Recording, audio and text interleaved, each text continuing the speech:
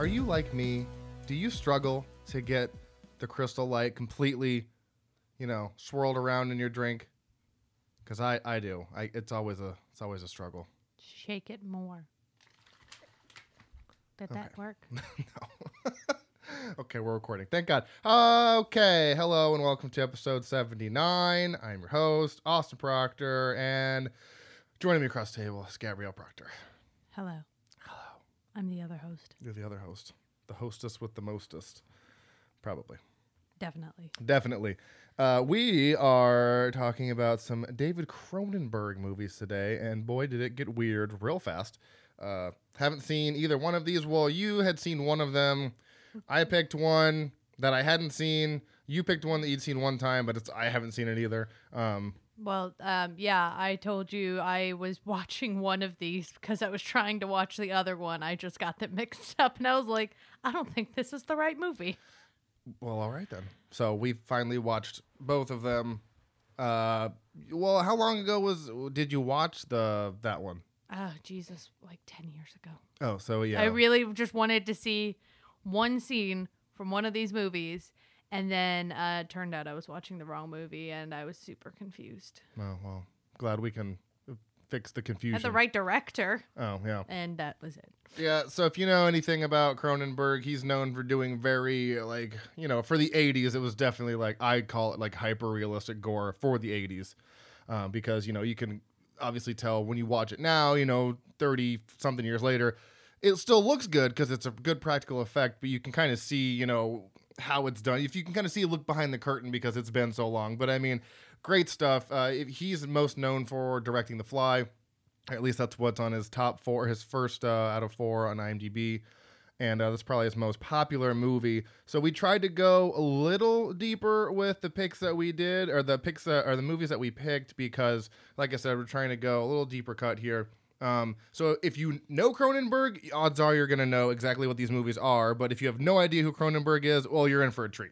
So I'm going to give you some facts about him real quick, because this is 2 movies by him. So David Cronenberg is born in Canada on March 15th, 1943, and there's a lot of interesting stuff about him because apparently he turned down a lot of movies, which is probably good that he did because they're not anything kind of like his style at all. So the movies that he turned down, according to trivia on IMDb, was Star Wars Episode 6, Return of the Jedi, That would have been weird. That would have been a wildly different movie. RoboCop, 1987. I could see that. That would have been cool. Yeah, that would have worked. I mean, I love the movie as is, but that would have still worked for him. That would have been cool. I would have liked to see that. Turned down Top Gun. Let's see what else. He was supposed to direct Total Recall and even wrote a few drafts of the script, but eventually the director Paul Verhoeven took over. And I think there was one more that he said he was supposed to do. No, okay, that's it, according to IMDb. So that's pretty wild. Those are some pretty huge movies that would have been completely different if Cronenberg had done them.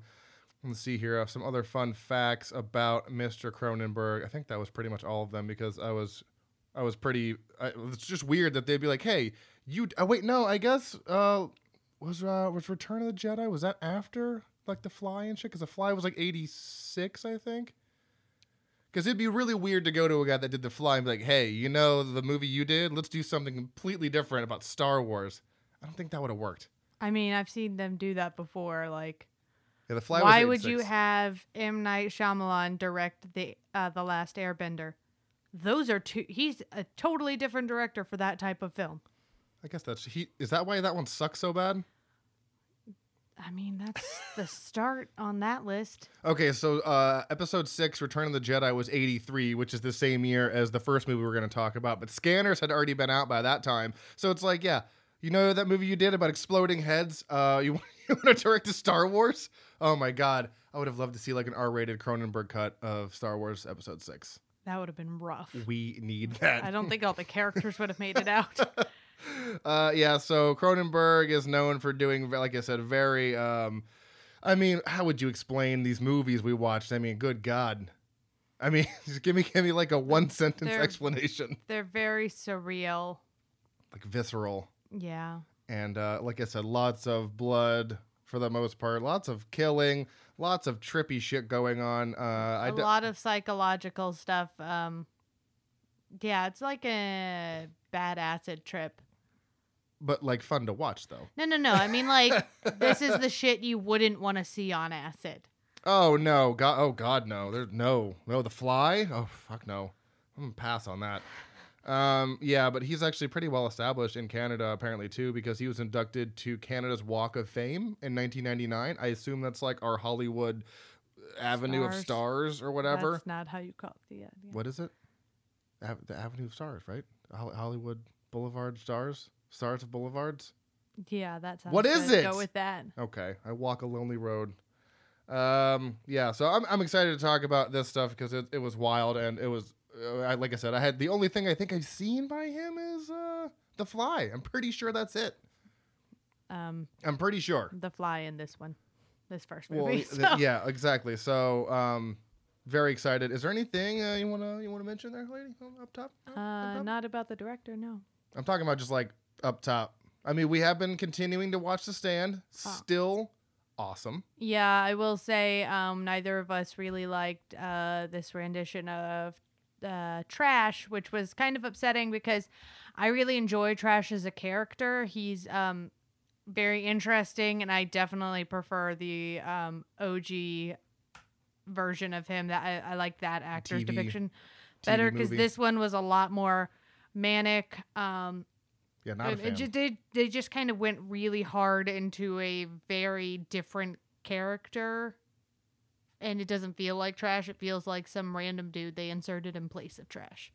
Yeah, he was a little too wacky and crazy for me because I know in the book and in the miniseries he was, he's a weird dude. They gave him an aggressive, like, learning disability situation. Like, they made him extremely, like, incapable of communicating, which was not how his character was. Like, he's kind of yelling a lot. Like a lot of spitting. Like, he clearly had some developmental issues, and that's not that character. So while I could understand portraying it for a character, like portraying a character accurately in that instance, it seems really weird to take a character who had some mental health issues and then take him to developmental issues. Now that's a different road, and it was really bizarre to see them do that. And I appreciate Trash too much as a character for them to have done that to him. But other than that, I still like the show. I still like Tom though. He's great. Tom Cullen. I didn't like him at first. I kind of was annoyed by him because he kept saying the same thing over and over. But as the more the show's gone on, the more I have come to like the actor who's playing Tom Cullen because it's obviously more age appropriate in this rendition. And he if you know the Stand, he plays a pretty vital role in going to New Vegas and all that stuff. And you get to see more about Randall Flagg, and he is in fact terrifying because they've really been slowly amping up the amount of time you see him. And this last episode, you're like, shit. I really like that one Danger part zone. too when one of the spies goes to Vegas or New Vegas, and you see Randall Flagg on screen talking, and it cuts to her looking at the screen, and then it like kind of like some static comes in, and then Randall Flagg just looks directly at the spy, and you can still hear Randall Flagg talking. You're like, what's happening? Like the way they're doing it is just really cool, and I'm on board with all of it because it's just so well done. So screw all the hate. I love it. Should we also mention that we saw Promising Young Woman? I mean, we can. I mean, it's not really horror. I mean, it's like real life horror. Yeah. I guess we can just briefly say that it was absolutely worth seeing. I've been waiting on that one for over a year at this point, so it was well worth the wait. It was very well done. It is clearly in the tone of a woman, and the whole nice guy thing that the idea of the nice guy that they just plow right through and obliterate was pretty clever, especially since they cast so many actors known for being like the good guy or the main love interest that's actually dependable in so many of their previous film roles. So to see them play the nice guy who's really just shitty, pretending to be a nice guy was really smart, because you're like, oh, I can't imagine him doing this. And you're like, oh, you crafty bitch, you got me. What was her name? Who? The main actress, sorry. Carey Mulligan. Mulligan. She was great. Bo Burnham, surprisingly great. I mean, he was more kind of like a goofy character, which is pretty much who he is in real life. So he played to it well, but I did not expect that from him. I haven't really seen him act much in things. I know he directed 8th Grade, which was a great movie.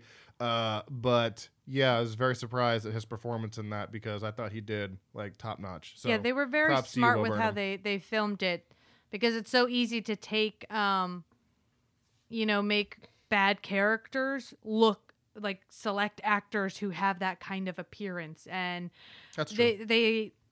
this was the director's debut. Yeah. And she literally thought about every aspect of how it would be presented. And I was like, man, I want to see more shit from her, because she knows what she's doing. And this was an instance where the trailer complimented the movie very well, because they throw a scene that is like from the end of the movie, with the dog sniffing around. Yeah. And you're like, oh my God, I totally, because, usually when you watch the movie, you're kind of picking out where the trailer was. So I think they did a very good job at not giving too much away, conveying the tone of the movie, and then also, because I had no idea what the sniffing dogs were, and then you find out and you're like, oh no. Well, so good job on the trailer too. And they really let you feel, they let you go for the ride along with the main actress, and you just don't know what's going to happen. And I think that's what makes it so interesting, is they did a really good job just letting you go with her and let her show you what she wants you to see. Yeah, because you pretty much get like a lot of the stuff you get revealed, like a lot of stuff that gets revealed to Carey Mulligan in the movie is you're pretty much like right behind her, experiencing it with her, except for at the end. Yeah, because she's already anyways. So I like that. Yeah, I like that you're along for the ride, and like you're in her boots, like not knowing what's happening, and then you find out there's like a couple twists in that movie too. There's like a couple. It was clever as hell. It was clever. So yeah. Props to that. I think I gave it 4.5. Well deserving of that. Definitely worth seeing. Plus it spoke to the whole, women who go through that, and I think it gives the whole idea that, oh, I'm being good, right. I'm a nice guy, so I deserve to do this, and maybe if you didn't put yourself in this position, like, no. My review includes include like a sentence like that was, I can't believe men can actually act like that and think it's 100% okay. Like, the fuck do you get off thinking that that's okay to act that way, dude? And I've actually had to deter people like that before. Not me personally, but I actually had to get a drunk friend home one time while 2 drunk men tried to follow us down the street while I'm trying to hail a cab to try to get my friend to go back with them. I'm like, you need to piss off. Go away. She's clearly not interested. Like, I've had to deter those people from friends before. I have not personally experienced that, because good luck communicating with me if I'm drunk. I'm not paying attention to you. Wow. Yeah, typically I don't have that problem if I'm out, or like we know with the female friend, whenever I do that, like, because I'm a 6 foot tall guy, so it's not like some guy's gonna try to come over and hit on a girl I might know that's a friend, because it's like I'm huge. They're not gonna mess with me. And then the only time that's ever actually happened was a stranger at a show that I went to. Some guy was trying to like come up and dance behind her and like grind on her, and she clearly wasn't having it, and he would not stop. And I tapped him on the shoulder and I was like, dude, she's not interested. Like, step the fuck off. And he like gave me these evil eyes, and I was like, if we're throwing down, just fucking do it. Like, let's go. But she's not interested. Back up over there. And then I kind of just like watched her, and she comes like, thank you so much. Like, yeah, guy is a dick. Like, fuck off. Go away. See, not interested. You are an actual decent human being, not the I can be. You don't go, oh, I'm a nice guy, and do something shitty. You're like, no. It's what's moral, you know what I mean? Like, the important thing here is whether or not she gave consent, and whether or not she's in a state of mind to do that. And for some reason, that is a hard topic for some people to grasp. But like, anytime if I ever see that again in the future, it's the same thing. Like, if I can clearly see a woman's not interested in a man, I will go up there and be like, yo, boop, like, back away. Yeah, or clearly see that she is not in a state of mind to even make that decision for herself. She shouldn't have to worry about some dude preying on that.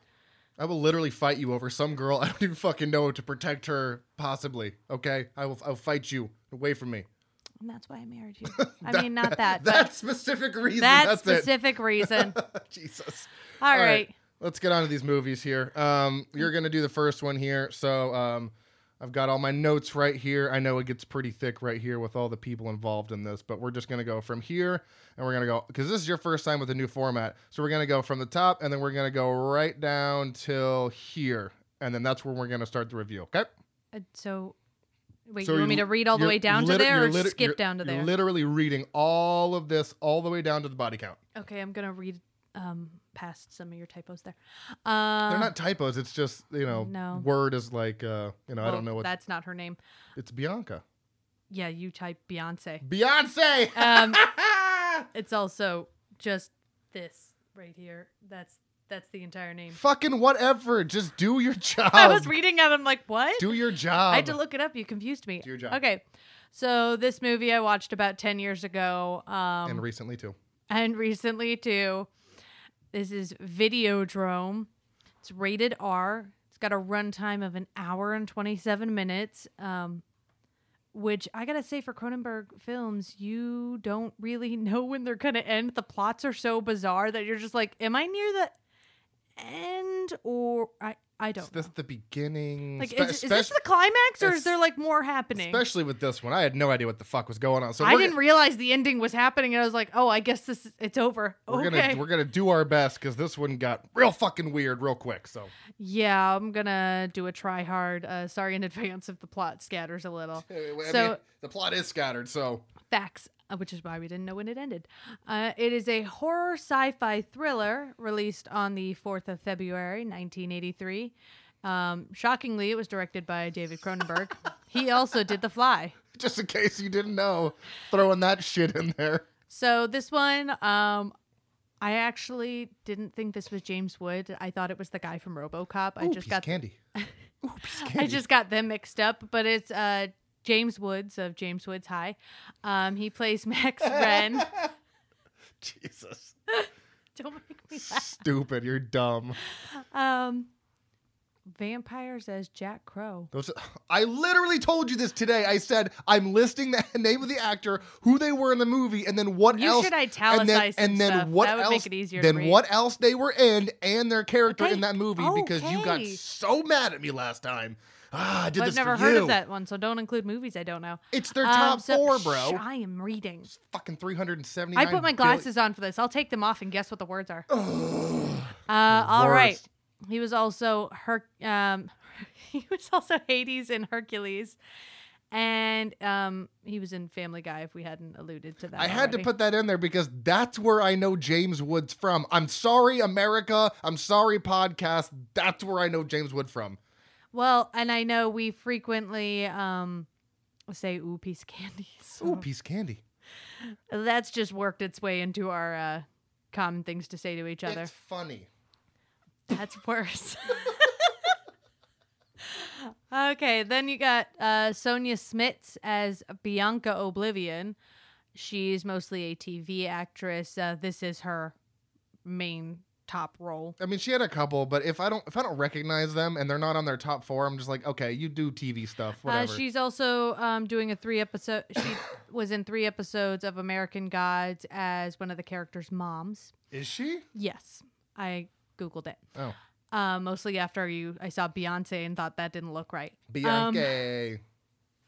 Then next up, the one person that everybody should recognize, Debbie Harry as Nikki Brand. She is most notably the lead singer of Blondie. And she dyed her hair red for this movie specifically. Yeah. That's why I didn't recognize her, probably. She's a badass. And then you got Peter Dorfsky as Harlan. He was in The Dead Zone 1983 as Dardis. Oh, yeah. And Casual Sex? Casual Sex? Question Matthew. mark? I guess there is actually a question mark. Okay, cool. Also, Cronenberg did direct The Dead Zone, in case you were unaware. Well, on the podcast, not you. Oh, okay. Not you. People on the podcast. You listeners. You listeners, you. And Leslie Carlson as Barry Convex, also in The Dead Zone as Brenner, and The Fly as Dr. Cheevers. Cheevers. Cheevers. Probably. I don't know. Cheevers. Cheevers. had a budget of $5.9 million and only grossed $2.1 million, which is probably why not as many people have heard of this one as they have The Fly. But also, realistically, you had Jeff Goldblum and Stuart Little, among other things. Really? Stuart Little? That's the first thing. Gina Davis. That's the first thing I saw her in as a kid. I like that we both looked at each other and went, oh my God, her name. Like, oh my God, I know this lady. No, Gina Davis and Jeff Goldblum together, and they... Which is an awesome pair, just going to say. I mean, they were also together in Earth Girls Are Easy. They're one of those combos that just work. That movie was so bad, but it's so good. It's so good. Movies that came out around the same time: The House on Sorority Row, The Entity, Without a Trace, and The Lords of Discipline, apparently out of the titles. So yeah, I think stuff from the 80s, like, I'm not going to know too much unless they're blockbusters, but these were ones that made, decent money around the time. I've heard of The House on the Sorority Row and The Entity, but Without a Trace, I thought it was a TV show. Guess it was a movie. I don't know, fucking. So, Yep. And then, here we go. And then 6 people died on screen. Yes. That's not that many people compared to really some other films. Oh God, as compared to the other one we're going to talk about. Good God. Yeah. All right, so break it down. Let's try to get into this as good as we can. All right. Do good, think brain, talk well. First, where do we even start with this? I'm going to go with the overview because if I try to cut it scene by scene, we're going to lose track. Yeah, I've got some notes here, so you start with the overview. Overview is that James Woods, as Max Wren, is the head of a studio whose name I can't think of. Civic TV? Civic Civic TV. Wow. Civic TV. And Civic TV is a small broadcasting station that's known for doing softcore porn, violence. He talks about his TV station as being an outlet for people. Sorry, I couldn't think of the word outlet. An outlet for people while he's on a talk show about it being an outlet for people with like violent tendencies and weird sexual fantasies. And he's like, here's a place where they can watch it safely. And so he's always looking for the newest, the most scintillating thing that he can find. And one of his guys who is constantly trying to hack into other feeds to try to get more stations, Harlan, thank you, comes across a station, a TV station that is broadcasting a woman getting assaulted in a red room with clay walls, and she's naked and getting whipped, and it's this really weird show, and he doesn't know what it is, but he wants to find out more about it. So while they're figuring that out, he goes on this talk show with 2 other TV, personalities. One's a radio personality, one's another TV quote-unquote personality. Well, he's literally on a TV. I was gonna say it. Okay, sorry. Holy shit, I'm sorry.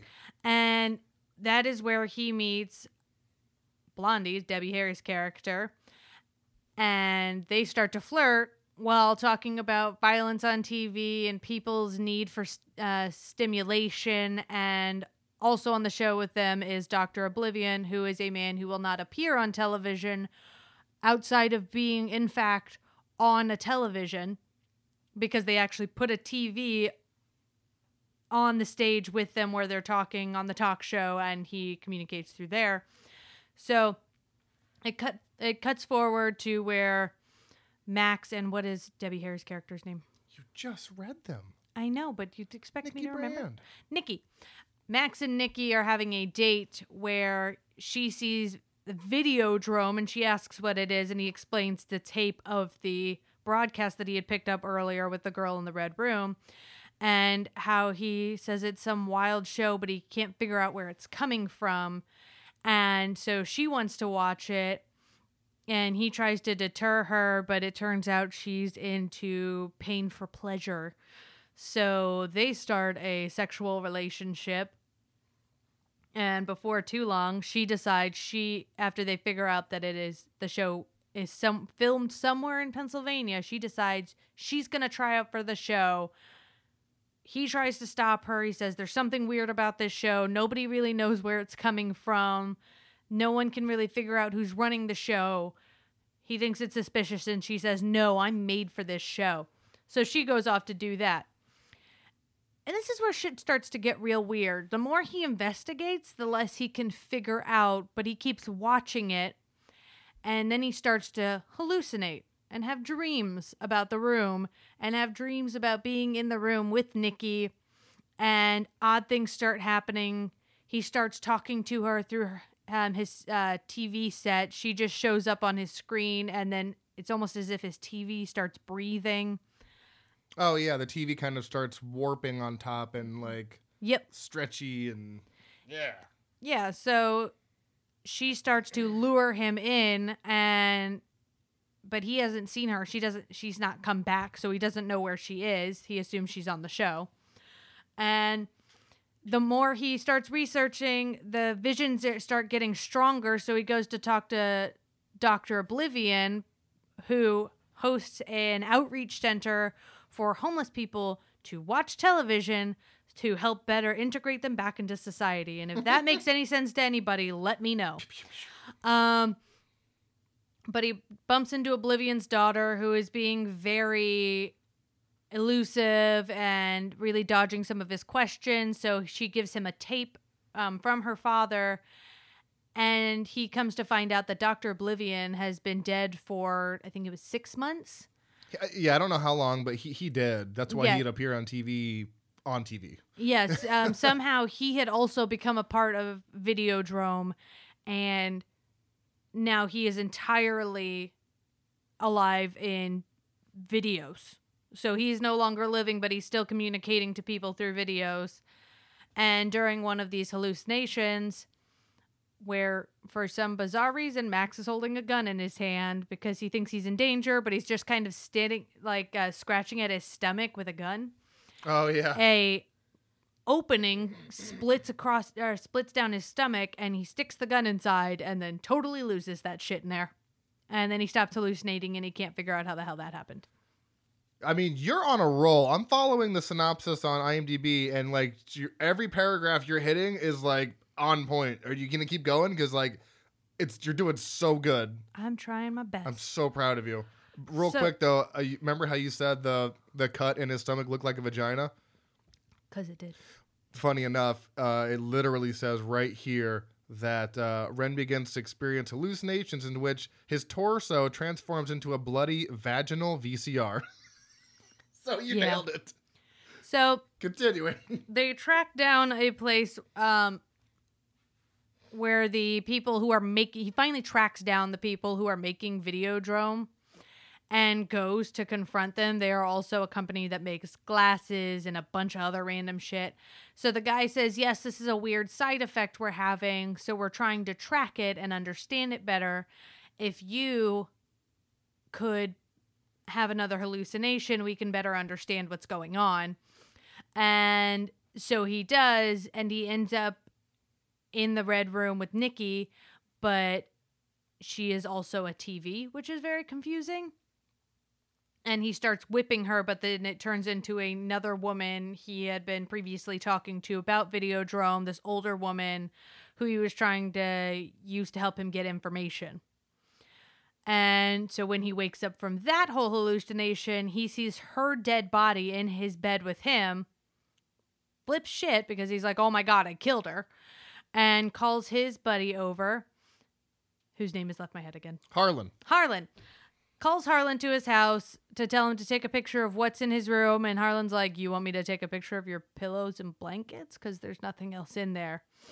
And what? No, I just saw that Nikki's image transforms into Masha. Who's Masha's the old lady. Oh, because he wakes up with Masha dead at his side. That's what I said. Oh, I thought you said Nikki. No, he was with Nikki, and then he turns into the old lady who's Masha. Oh, I'm sorry. I must have missed that. My No, bad. you're fine. So oh God, now I've lost it. I've lost it altogether. I'm sorry. He called Harlan over to take a picture of what happened. What's the next thing? What? What's the thing after that?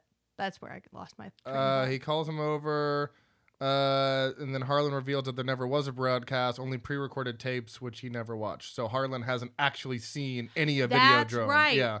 So Max works it out that Harlan is working with the man who created Videodrome to make him some sort of weird hitman. So he keeps pulling the gun out of his stomach, and he's told to go kill people, including Dr. Oblivion's daughter, because she knows what happened, and she knows that they are planning to release this worldwide to brainwash people. And so when he goes to kill her, she somehow manages to talk him out of it and get him to regain control. And then he decides he's going to go back and go after the guys, which I think the most disturbing part is when they decide he needs to go after them, they stick a tape in his weird stomach vagina. And that's part of what's controlling him. Yeah, that is what's controlling him. Yeah, so then when he goes back to Harlan to tell him, oh yeah, I killed her, I'm ready to kill somebody else, Harlan tries to stick a tape in his stomach again. This one is way different looking than the first one. It's much more, looks like body part thing. It looks like skin and pus, and it's gross. Harlan pulls out what I'd call a bloody stump, but it kind of looks like a microphone on a stick. It looks like one of those like massager things, like for your back. It looks like a massage. That's literally what it looked like to me. Yeah, it's just like a weird like nub on a stick, and it doesn't look like a hand. And you're like, what did he pull back out? Because what? Oh yeah, his hand becomes a ticking bloody organic grenade. That's what that is. So yeah, one of those grenades. When that makes sense. So when Harlan pulls his hand from Ren's vagina thing, yeah, it's a ticking bloody grenade. And then tell him what happens to Harlan after he pulls out that ticking grenade, which I didn't even know was ticking. I didn't hear that. I did not hear that either. He kind of explodes. He gets gooshed. Yeah, and just fucking boom, done. So then Max makes his way over to a trade show that the main bad guy is at, trying to sell his glasses and, in preparation for launching Videodrome. I believe the bad guy's Barry Convex. I'm pretty sure that was the bad guy. Yeah, that guy. Yeah. And he goes to confront him, and his hand has turned into a gun hand. It's all kind of mush flesh. Cronenbergian, if you real aggressive. And he kills him on the stage, doesn't he? Oh yeah, just in front of God and everyone there, just shoots the shit out of him. Yes, and then he books it out of there to get away. Are we giving away the end? I mean, it was made in 1983. No, I mean, I don't, only because it's so wild. I mean, we've given away a lot, but not really much spoilers. But yeah, the ending was just so like I don't know, it's so raw, and like I was like, oh my God. I just remembered a little side plot that I forgot about. What? That the first people that he is told to go kill is his partners, because they want to use his TV station to launch Videodrome, and that's only like mildly important to the plot. Oh yeah, he does go. Sorry, like I said, that we preface this with, it's kind of hard to keep the whole plot in your head because you're just trying to remember the events, but they're very confusing. No, you did a way better. This is why you had to review this one. You did such a good job. I'm not even kidding. I went down the entire synopsis as you were talking. It was perfect. I think you skipped over one thing, but I mean, you did a very good job. I'm very proud of you. Thank you. That was very good. Yeah, it was a wild movie. It's very weird. It is definitely not an everybody's cup of tea kind of film. You have to be into the weird stuff, and this one was definitely way more sexual. There's a lot of porn in the first half of this. Well, and that was my whole thing too, was we started watching it, and in my head, I'm like, okay, if this is going to be like abuse towards women and just kind of grow, because I'm not into watching women or really anyone, I mean, specifically women by men being like tortured and shit like that. So I was about ready to turn it off because I don't want to watch, 90 minutes of people being brutally like fucked up. But then it gets to the part where it gets all trippy, and they kind of completely put the softcore porn and brutality towards women in the background. I was like, okay, I can get on board with this weird trippy shit, but I was not on board for 90 minutes of cruelty towards women. That's funny because when we went to see Promising Young Woman, my sister, I was telling her about it. She hadn't heard of it, and I was like, yeah, it's a rape revenge, and she's like, okay, well then let me know how, like, if it's safe or not, because a lot of rape revenge movies start with the rape, and I was like, no, it was all revenge. It was post rape, and you're like, yeah. I don't know why there's this need with some directors to put the most like sexually violent stuff in the super, super forefront. But I guess it's to make people uncomfortable. And yeah, good job. I think it's so to make in this people particular film, you're like, at first you're like, whoa. And then you see there's a reason for it in the plot. I mean, you didn't necessarily need as much of it as there was in there, but you can see why it was in there. Yeah, a lot of times when, they put, if it's a rape revenge movie, then that's pretty much the catalyst to kind of put you on the victim's side and understand why they want revenge. But in some cases, like I'll just go, for example, Halloween 2007, Rob Zombie's remake, Rob Zombie cut out my favorite part. I'm sure if you've listened to this podcast, you've heard me say this mentioned before. it a few times. I know. They cut out like one of my favorite escape scenes when Michael, gets out of the jail, and they replaced it with a rape scene. And I was like, that is so fucking unnecessary.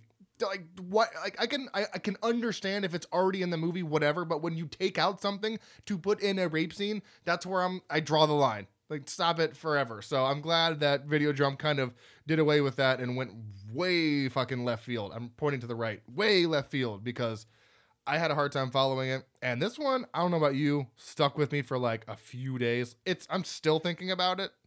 I mean, we're talking about it now, but I thought about this for 3-4 days after we watched it. Just like, what the fuck was that movie? Yeah, it's a weird movie. Like I said, really confused when I watched this by mistake. Yeah, and also that we didn't mention. So Videodrome, if you watch it, will eventually, you watch it and it causes tumors inside of you that will eventually eat you from the inside out. And that's my favorite specific horror moment of this movie, is when Max Wren goes up on stage to kill Corvin, and he shoots him and he falls down, and then his body just gets ripped apart by all these fucking tumors. And I was like, oh my God, that was the coolest shit ever. Yeah, it was pretty good. Very bloody, very gory. So if you like the weird, and if you like the unusual, the strange, the bloody, the confusing, this is a movie for you. It's really sad. I mean, I can understand why it didn't do that well, because it was, I mean, even for the 80s, this shit was out there. I mean, this is still out there in today's climate for me. I've seen a lot of weird shit, but this takes a cake as of right now. This is probably one of the weirdest things I've seen. Yeah. And because the fact that it's not all black and white in this movie, it's not all explained, you kind of have to use your imagination to figure out what's real, what's not, and put it together yourself. And God bless you for fucking explaining it the way you did, because that was perfect. I did the best I could with what I had. You did a great job. Great job. So let's go, unless you have anything else you wanted to say, besides of how wacky that movie was. Nah, that movie was real wild. All right, so I compiled some trivia here. So if you want to, you can, there's not too much, but that's the trivia I got. So go ahead. There were 3 different endings filmed. The ending in the film that they used was the one that was James Woods' idea. You read that so weird. Yeah, I know. Why are you adding different words? Okay. I'm reading how I want to. Then go ahead, you weirdo. David Cronenberg had to double James Woods for the scene in which Max Wren has a helmet put on his head because Woods was afraid that he might be electrocuted by said helmet. Oh, right.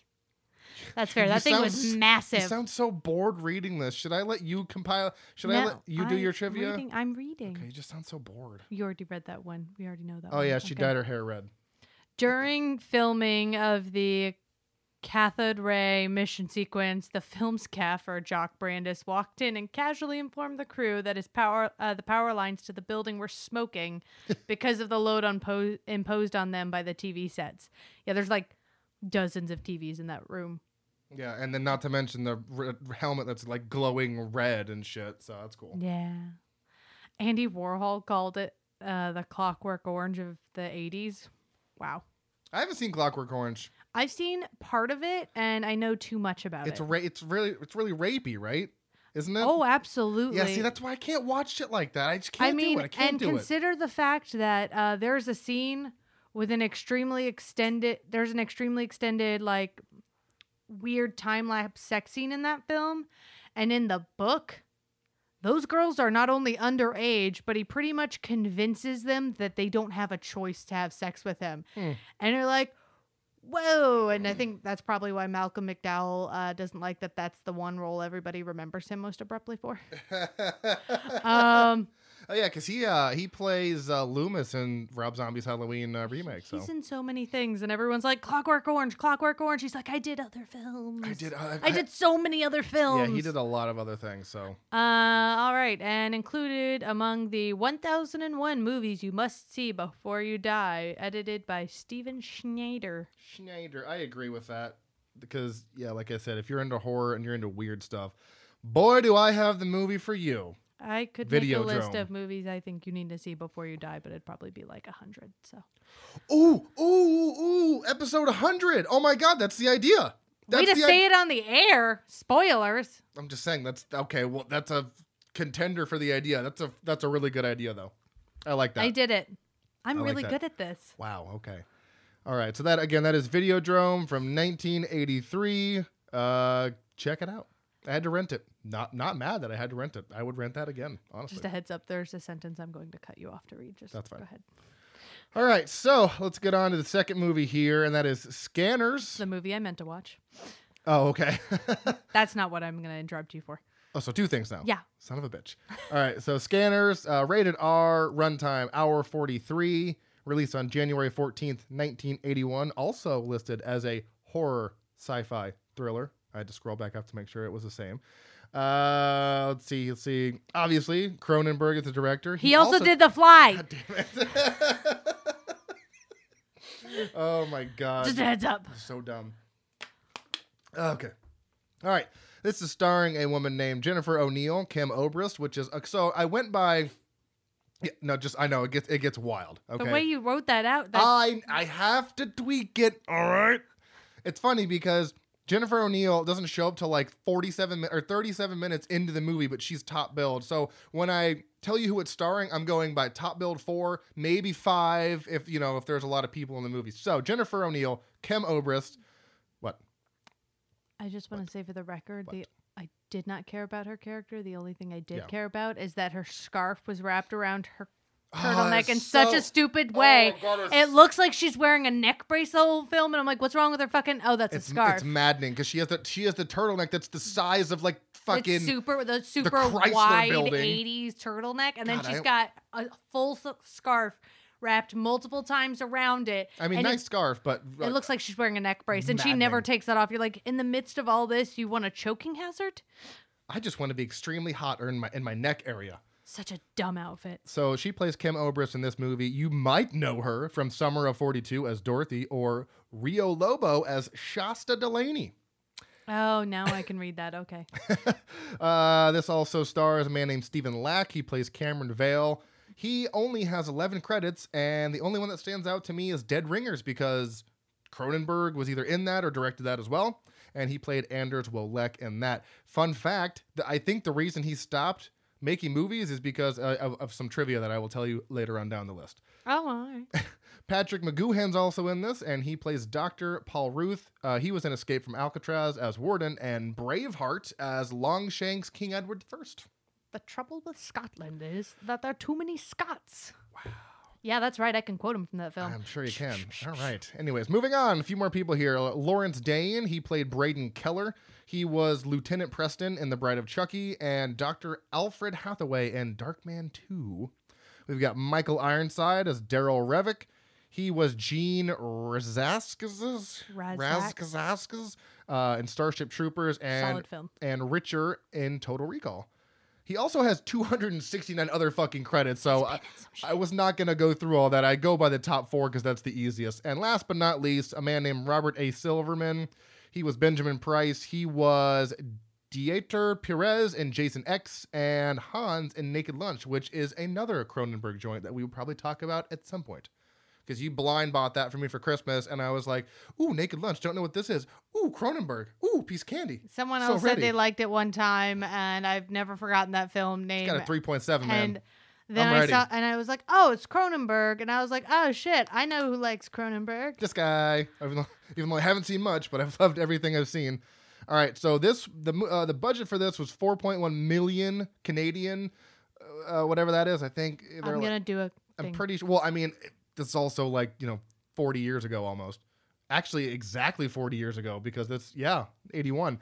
Jesus, oh, God. What? That just feels like a long way away. It is a long way away. Weird. And then it grossed about 14.2 million. That doesn't say Canadian, just worldwide. And movies that came around the same time, Altered States. And that's about it. There was not much that came out around this time for movies in 1981. And last but not least, before we move on to the review, is their body count is at least 15, and most of them are Ironside. I'm pretty sure Cam kills a few people, but I can't exactly be sure. But, like, it's definitely over 15. There's a lot of bodies dropping in this movie and gooshing and doing a lot of wild things. So, 4.1 in Canadian monies today is about 3.2. oh, so it's less. US. Okay, there you go. So, boom. All right, so let's get on to this shit. So the simple plot description here is there are people in this world called scanners, and they have this weird ability to be able to like read your mind. But if two scanners are in the same room, they try like reading their minds, like their head gooshes. It's really weird. So there's this whole secret society of them that can't be found, but the leader, fucking Daryl Revick, shows up and tries to fuck shit up. So I'm just gonna get in my review. It's so wild. Yeah, it's a little confusing. There were points where you and I were like, what? What? So who's this? They're on what side now? There were so many people who would just show up, do something. You're like, were they good guys or bad guys? What side are we on right now? I want to start by saying that this had a very aggressive intro soundtrack. Very, very just sudden and fast. And I was going to say hard, but that was going in the wrong direction. Anyways. Wow. Moving on. So we see this man who we will later find out is Cam. His name's Cameron. I'm calling him Cam. And he's walking in a food court and steals a cigarette and steals food off tables, just kind of walking around being a weirdo. Like a classy bitch. Who does that? And he sits down. These two ladies are kind of like eyeballing him, watching him eat the food off, like the leftover food off trays. And he stares at one of them, and for no reason, she starts to freak the fuck out, which now she's a scanner. Which you think about that now because she started freaking out. No one else does that in the same room unless they're scanners. Oh, yeah. Yeah, at least I think. Well, I thought she was freaking out because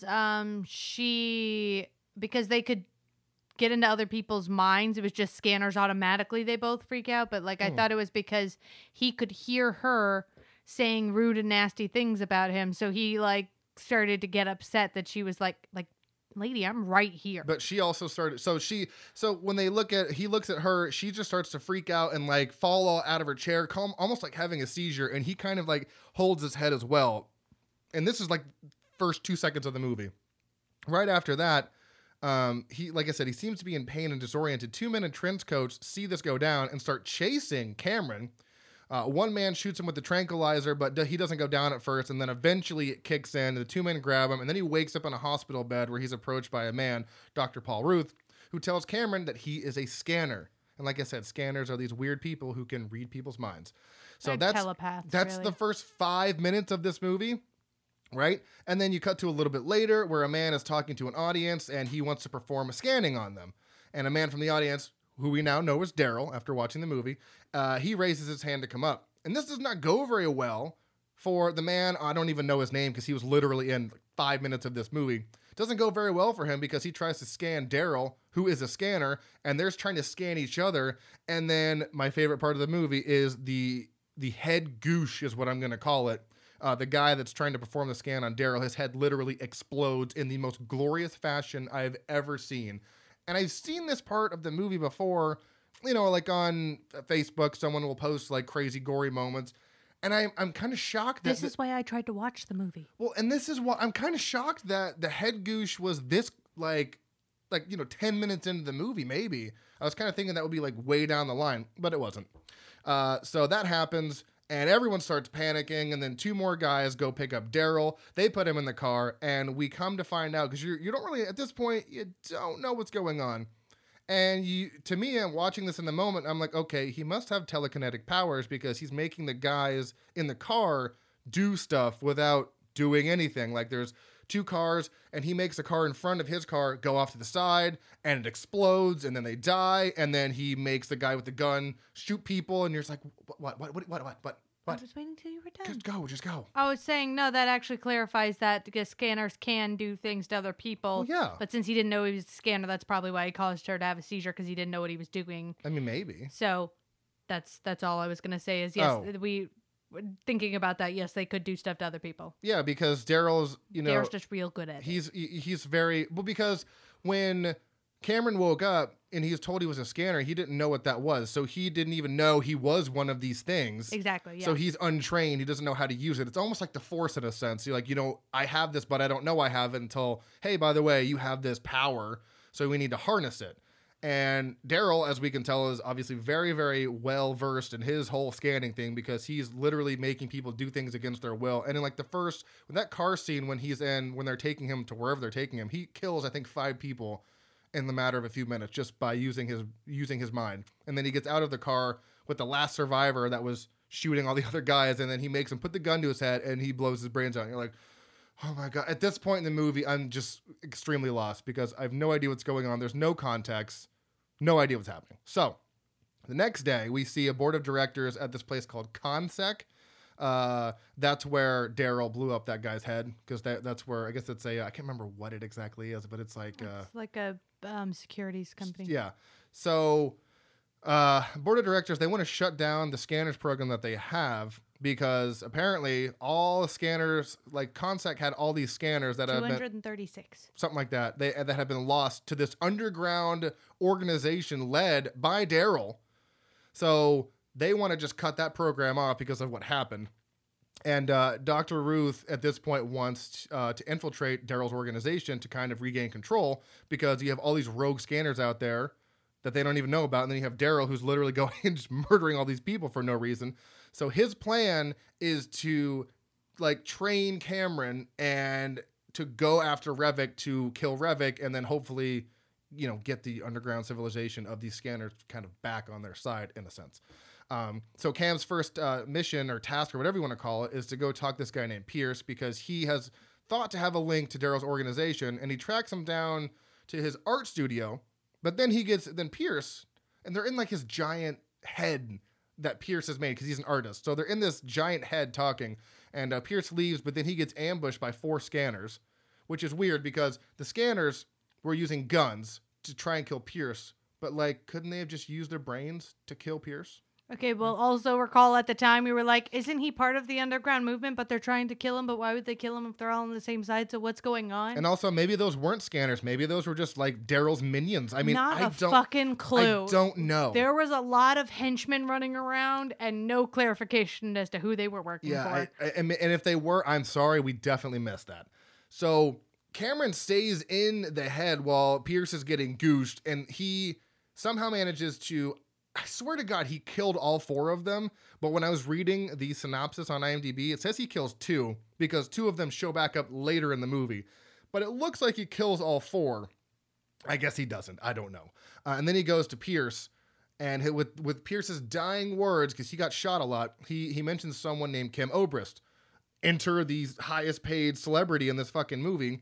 He manages to track her down, and oh shit. Kim, where did I go? He met Kim Obrist. Oh yeah, he met Kim Obrist, and then only to be tracked down later in the place where he found her by 2 people from earlier at the art studio, and everyone fucking dies except for Kim and Cameron because she manages to set the 2 assassins on fire, so like you do. So she sets them on fire. And then they go downstairs, they get in this van, they escape, except for the fact that they don't escape because then more scanners, more henchmen show up in this armored black van that takes some guns, just plow this van down and kill everyone inside except for Cam and Kim again because fuck those guys. Because they badass. And then this is where really the plot lost me because it just cuts to Cam in this building, and it's called the Biocarbon Amalgamate Building, where Daryl he's like an operating manager. He's running the place. I don't know, but he manages to find this program called RIPE, which is limited to Consec terminals only. So I thought Consec and biocarbon amalgamate were different things, but I guess they're working together. I don't fucking know. This is where it gets so weird. I totally lost the plot of this movie at this point. I only found it towards the end when they in fact explained what was going on. Yeah. So anyways, that whole thing confused me. And then Cam eventually calls Dr. Ruth later to tell him that he's going to bring in an informant from Daryl's operation, which we find out is Kim, but it's not Kim because there's a guy that's like interviewing her, which is Keller. He's like, I know you're not from his operation. And then I'm just like, I'm done taking notes. I don't know what the fuck's going on. Like the whole ending just kind of completely lost me. I don't know about you. I got it. Oh, you got it? Do you want me to explain it? I want to explain everything except the final scene between Cameron and Revik. So all that stuff up to that point. So Cameron says he's going to bring in one of, what's his face's? Revik. Yeah, Revik's. Daryl Revik. Daryl, that's the word I wanted. Sorry, Cameron Daryl. says he's going to bring in one of Daryl's people so they can try to, like, get information. She wants to come in, and she's like, I don't really know about that. Like, we don't know that that's safe. But what Cameron figures out is that there is a drug that makes it possible for scanners. FMFerol or whatever. Yeah. That makes it possible to help scanners like control their abilities. And so what they want to do, but it's supposed to have no effect on regular people. So he finds out who's producing it. He finds out the manufacturer of it is actually coming through the company he's working for. And there is a guy on the inside who's working with Daryl the whole time to help produce that. He also finds out that you don't want me to explain the end scene with that. No, because that end scene was A, fucking amazing, and B, there's like 3 plot twists that kind of just so happened. we won't get into that. Like, what the fuck? So he finds out that there has been a mole the whole time. So that guy, when he's interrogating the woman, he says, like, oh, I know you're not really with him because he's the fucking mole. And well, you just gave that away. Well, they repeatedly show that he's the mole because he keeps meeting with Daryl. Oh, yeah, that's true. I was going to say, that's not a giveaway. Which is Keller, and, by the way. yeah. And he, like, tries to kill her because he knows she's really not trying to turn herself in because she has nothing to do with it. And that it's all a trick to get back there to figure out who the mole is. Yeah, see, the problem I had was the fact that it doesn't even show how Cam is able to infiltrate it. It literally just shows, like, it just cuts to a scene of Cam in that white suit looking around this place, and I couldn't understand how, why, who. And then there's a lot of back and forth. Like, you're the traitor. It was like that Spider-Man meme where they're all pointing at each other, and I'm like, who the fuck is what? I don't understand. That's funny. Like, oh my god. But yeah, so that's where we'll leave it because you find out who the traitor is. Someone important dies. Tensions get really high. There's like 3 twists, and then there's a fucking wild conclusion to that movie. I mean, yes, that was holy really cow. And that took us a second. That ending, we're like, wait, what? Yeah, what? Yeah, the ending is wild, and I don't know. It's just I think this is a good pairing to do because they're both very they're mindfucks. I was gonna say they're both kind of mindfucky. They don't really make a lot of sense, but then they do at the end of the movie. But there's still parts in both movies, sections of the movie where I'm like, I'm not sure what exactly is going on here. I can tell you that I love them; they're great fucking movies. But yeah, a bit confused on a lot of these. But Scanners was a wild ride. I will say though, the acting was a little kind of wooden. Yeah. Except for Daryl. I was going to say, Revik was great, but yeah, fucking, hold on. The man who played Cameron, Stephen Lack, he was kind of just flat, not very expressive, not what I want out of an actor. So, and he is pretty much the main, I know they say, Kim Obrist or Jennifer O'Neill is top billed, but really it's focusing mainly around Stephen and Revik.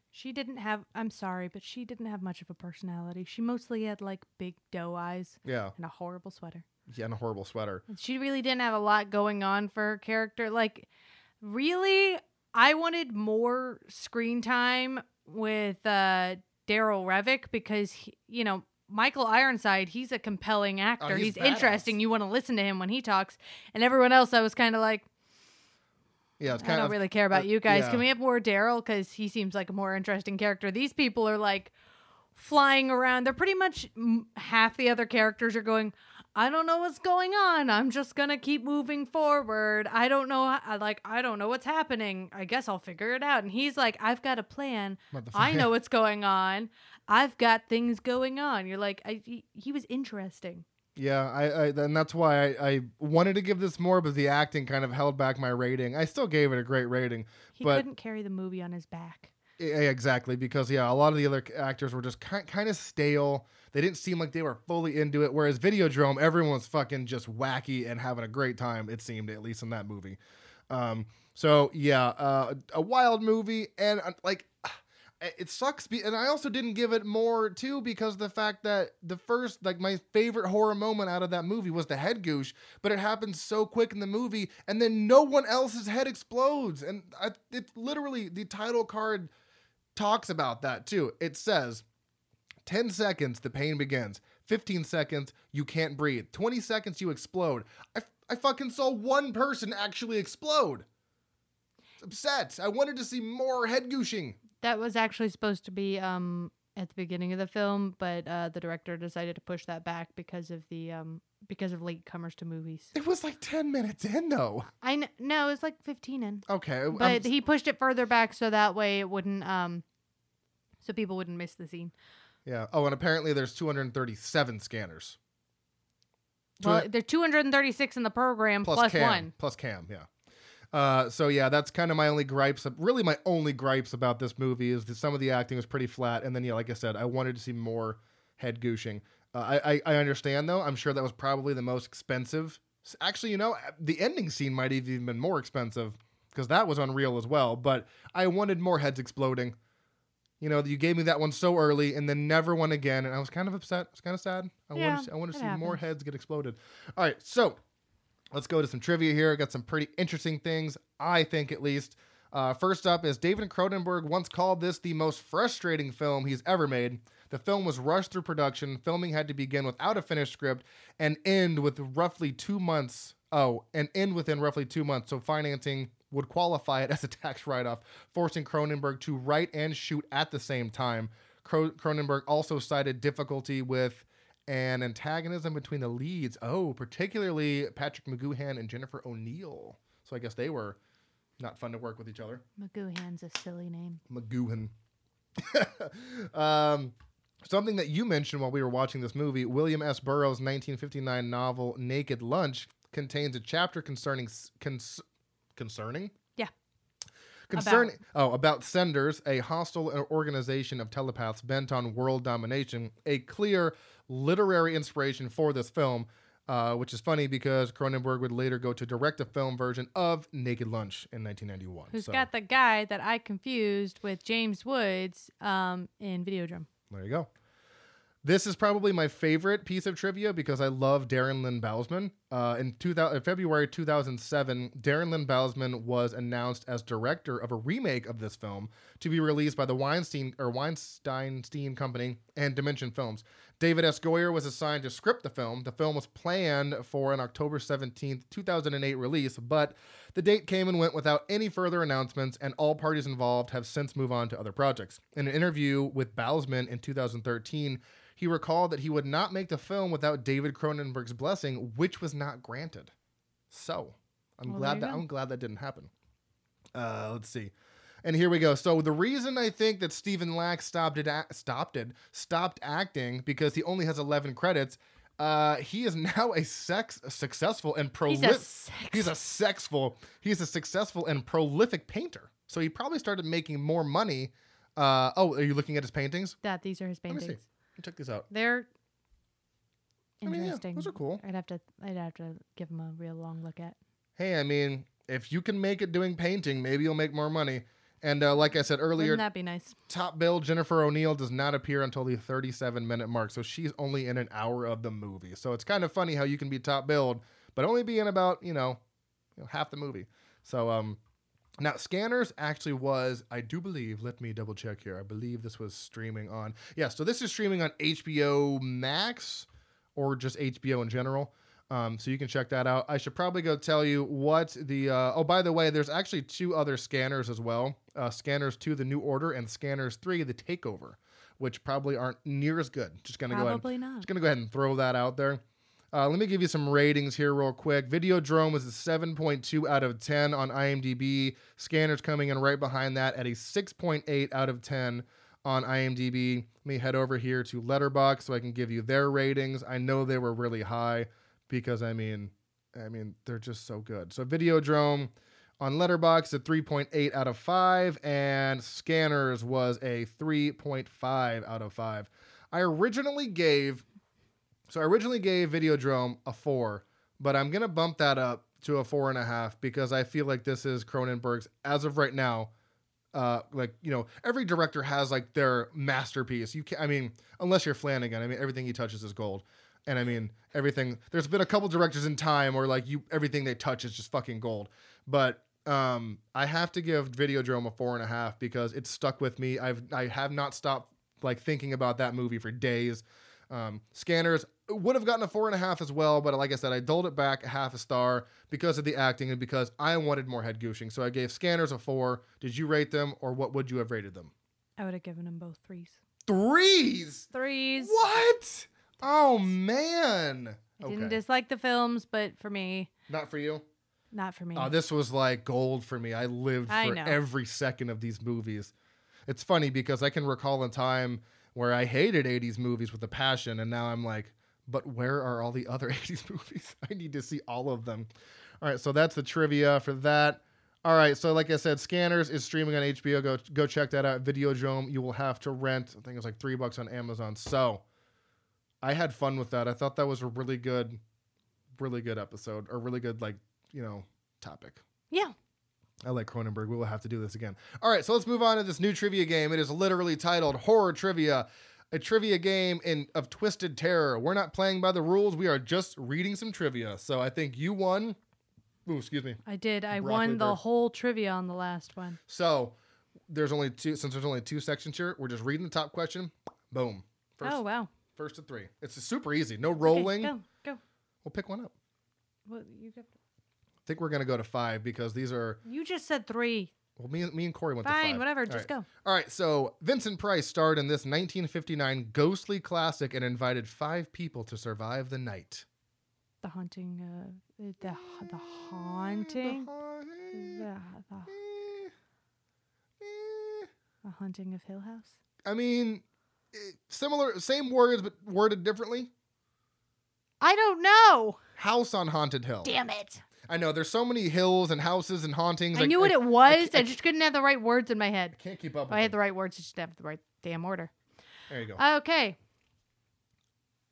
What room number, also the title of the movie, is a paranormal hotspot in this 2007 film starring John Cusack? 1408. 1408. What? Yay! How did you do that? 1408. Shocking. Yay.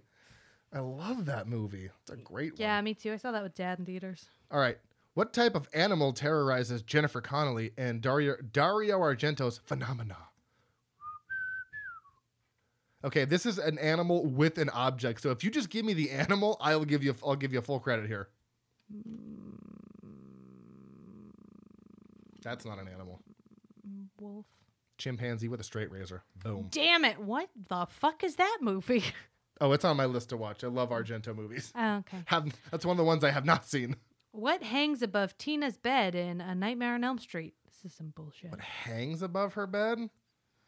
Fan. I don't know. It's a crucifix. Right? I don't fucking know. I'm thinking on the ceiling. Hey, you should get this one. Oh, God, I want to. No, seriously, you should get this one.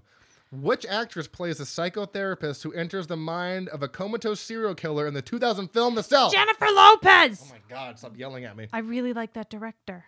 I like that movie. 1-1. Let's go.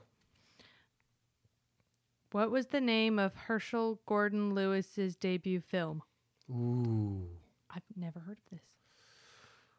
It's not Reanimator. That's true. I should know this. I really should. I don't know, though. I don't know. Living Venus. Nope, never would have got that. I should know, but I Ditto. don't. What are we, 1-1? But shan't. Yes. Machines come to life and become homicidal after a comet causes a radiation storm in this 1986 film starring Emilio Estevez. Oh, nice. What? Like, these questions are good. Like, I don't know. Maximum Overdrive. That's what that's about? Wow. Apparently so. What 1990 film featuring Lou Diamond Phillips has his character trying to bring the Pentagram Killer to justice? I never heard of this. Pentagram's Killer to Justice? Yeah, you know, the Pentagram Killer. That's fucking the Night Stalker, right? Pentagram Killer. What's the movie called? Night Stalker. The Night Stalker? The First Power. Okay. Well, We're doing so good at this. Yeah, here's a fucking home run for you because we've already talked about this fucking movie. In 2007, Rob Zombie directed what remake about a young Michael Myers? Halloween. Fucking- Wow, the Michael Myers is a little heavy-handed. Yeah, they could have just said remake of Rob Zombie. So that's what, 2-1. Are we going to 5, you said? Yeah, we might as well. And these are usually pretty quick. They read quick. It's not like the other ones that are so like worded. What? Who directed the original 1978 version of Halloween? John Carpenter. Yeah. 2-2. Boom. All right, so this one I would know, but I don't know if you'll know this. Which, I don't know why it says original. There's only been one remake. Oh my God. Which original Friday the 13th film did Jason get his hockey mask? 3. Holy shit, wow. You Okay. made me watch them, I remember. Oh, that's true. Wow, I made you like it's some sort of fucking chore. Who is considered to be Hollywood's first Scream Queen? Jamie Lee? Yeah. Wow, 3-3. Okay. See, this is why we have to play at 5. But here's your fucking fourth one right now. All work and no play make Jack a dull boy. What's the movie? The Shining. Jesus Christ, 4-3. Fucking God Almighty, swear. What 2005 movie directed by John Gallagher was the first horror film winner for Project Greenlight? What? Let me know if you absorbed any of that Say question. that again. What 2005 movie directed by John Gallagher was the first horror film winner for Project Greenlight? 2005. Sounds like the question's in code. I don't even know the name. I don't know the name of that director. I mean, 2005. Good old John Gallagher? Fucking John Gallagher. Gulager? Who are you? I don't know how to say his name. I have no idea. I don't know. I got nothing. I got absolutely nothing. I haven't even been able to use Helen Hunt this episode. Feast. Okay, I know the movie. Oh, that makes one of us. All right, well, I'm pretty sure you're going to this is another softball, which is bullshit, because this is 3 in a row for you. Good Ash, bad Ash, I'm the guy with the gun. Name the movie. Army of Darkness. Fuck you. So was that 5? Yeah. I win. I win again. I am the winner. But see, if you always start first, then you always have the opportunity to win first if we're tied. Unless I'm dumb. Are you just going to suddenly become stupid? I got questions wrong. You were ahead of me at first. One day I'll win again. One day. Doubt it. Doubt it. All right. So you doubt it too. That's nice. We're right on track with episode time now. Doing it. We're not gonna go 2.5 hours like me. I thought it was like 3 hours. I'm like, geez. I don't understand. Okay, I don't understand how we can talk about 4 Saw movies and go for 2 hours and 43 minutes. We talk about 2 and we go for 2 hours and a half. Picture this. I'm not on that episode. I watched a 2-hour-long movie and then I got a quarter of the way through Gone with the Wind, which is a 4-hour film. And I was like, how am I don't all know. the way through the war? How did I make it all the way through? I'm like, I think I'll watch the first 10 minutes or something. And like, oh no, we've made it to intermission. Yeah, so we're gonna speed through the next, whenever we do part 3, when we do final chapter and Jigsaw, we've got to speed through that because I specifically cut it down to 2 movies because I was like, if we do 4, it's going to be like a 3-hour episode. Can't Learn do to that. paraphrase. It's Saw, and it's me and Spencer. So, oh God, broccoli burps are just the worst. Oh my God. Ugh, okay. Anywho, I had fun. I hope you guys had fun, whoever's listening to this. I thought you meant me. Wow, apparently we don't care if I had fun. I was getting there, lady, and I hope my wife / other host had fun at this because you described video. I'm so glad you did so good. So much better than I did with Scanners. It's a good thing I watched it twice. 10 years apart, so I could retain all that. Even if it was 10 years apart, my fucking God. All right, so next week, me and Corey will be back for the 80th episode celebration or something. We're going to be going super deep dive or super deep cut into 80s movies, just like what we did with episode 70. We did 70s movies. We're doing episode 80 with 80s movies. And if you couldn't guess, we're going to go stop it. We're going to go do 90s. Oh my God. We're going to do 90s movies on episode 90, and that's with you. Yay! We're going deep Dibs dive. on picking the movies. Not both. Yeah. You got to go deep cut 90s. Oh, I'm going to go deep cut. That was really creepy to listen to. So Stab. tune in next week. We're going to watch Stab. And until that's not a real movie. I mean, yeah. What? What? Anyways, until next week, Yes. stay tuned Uh-huh. and stay spooky. Where? I'm leaving. Goodbye, everybody.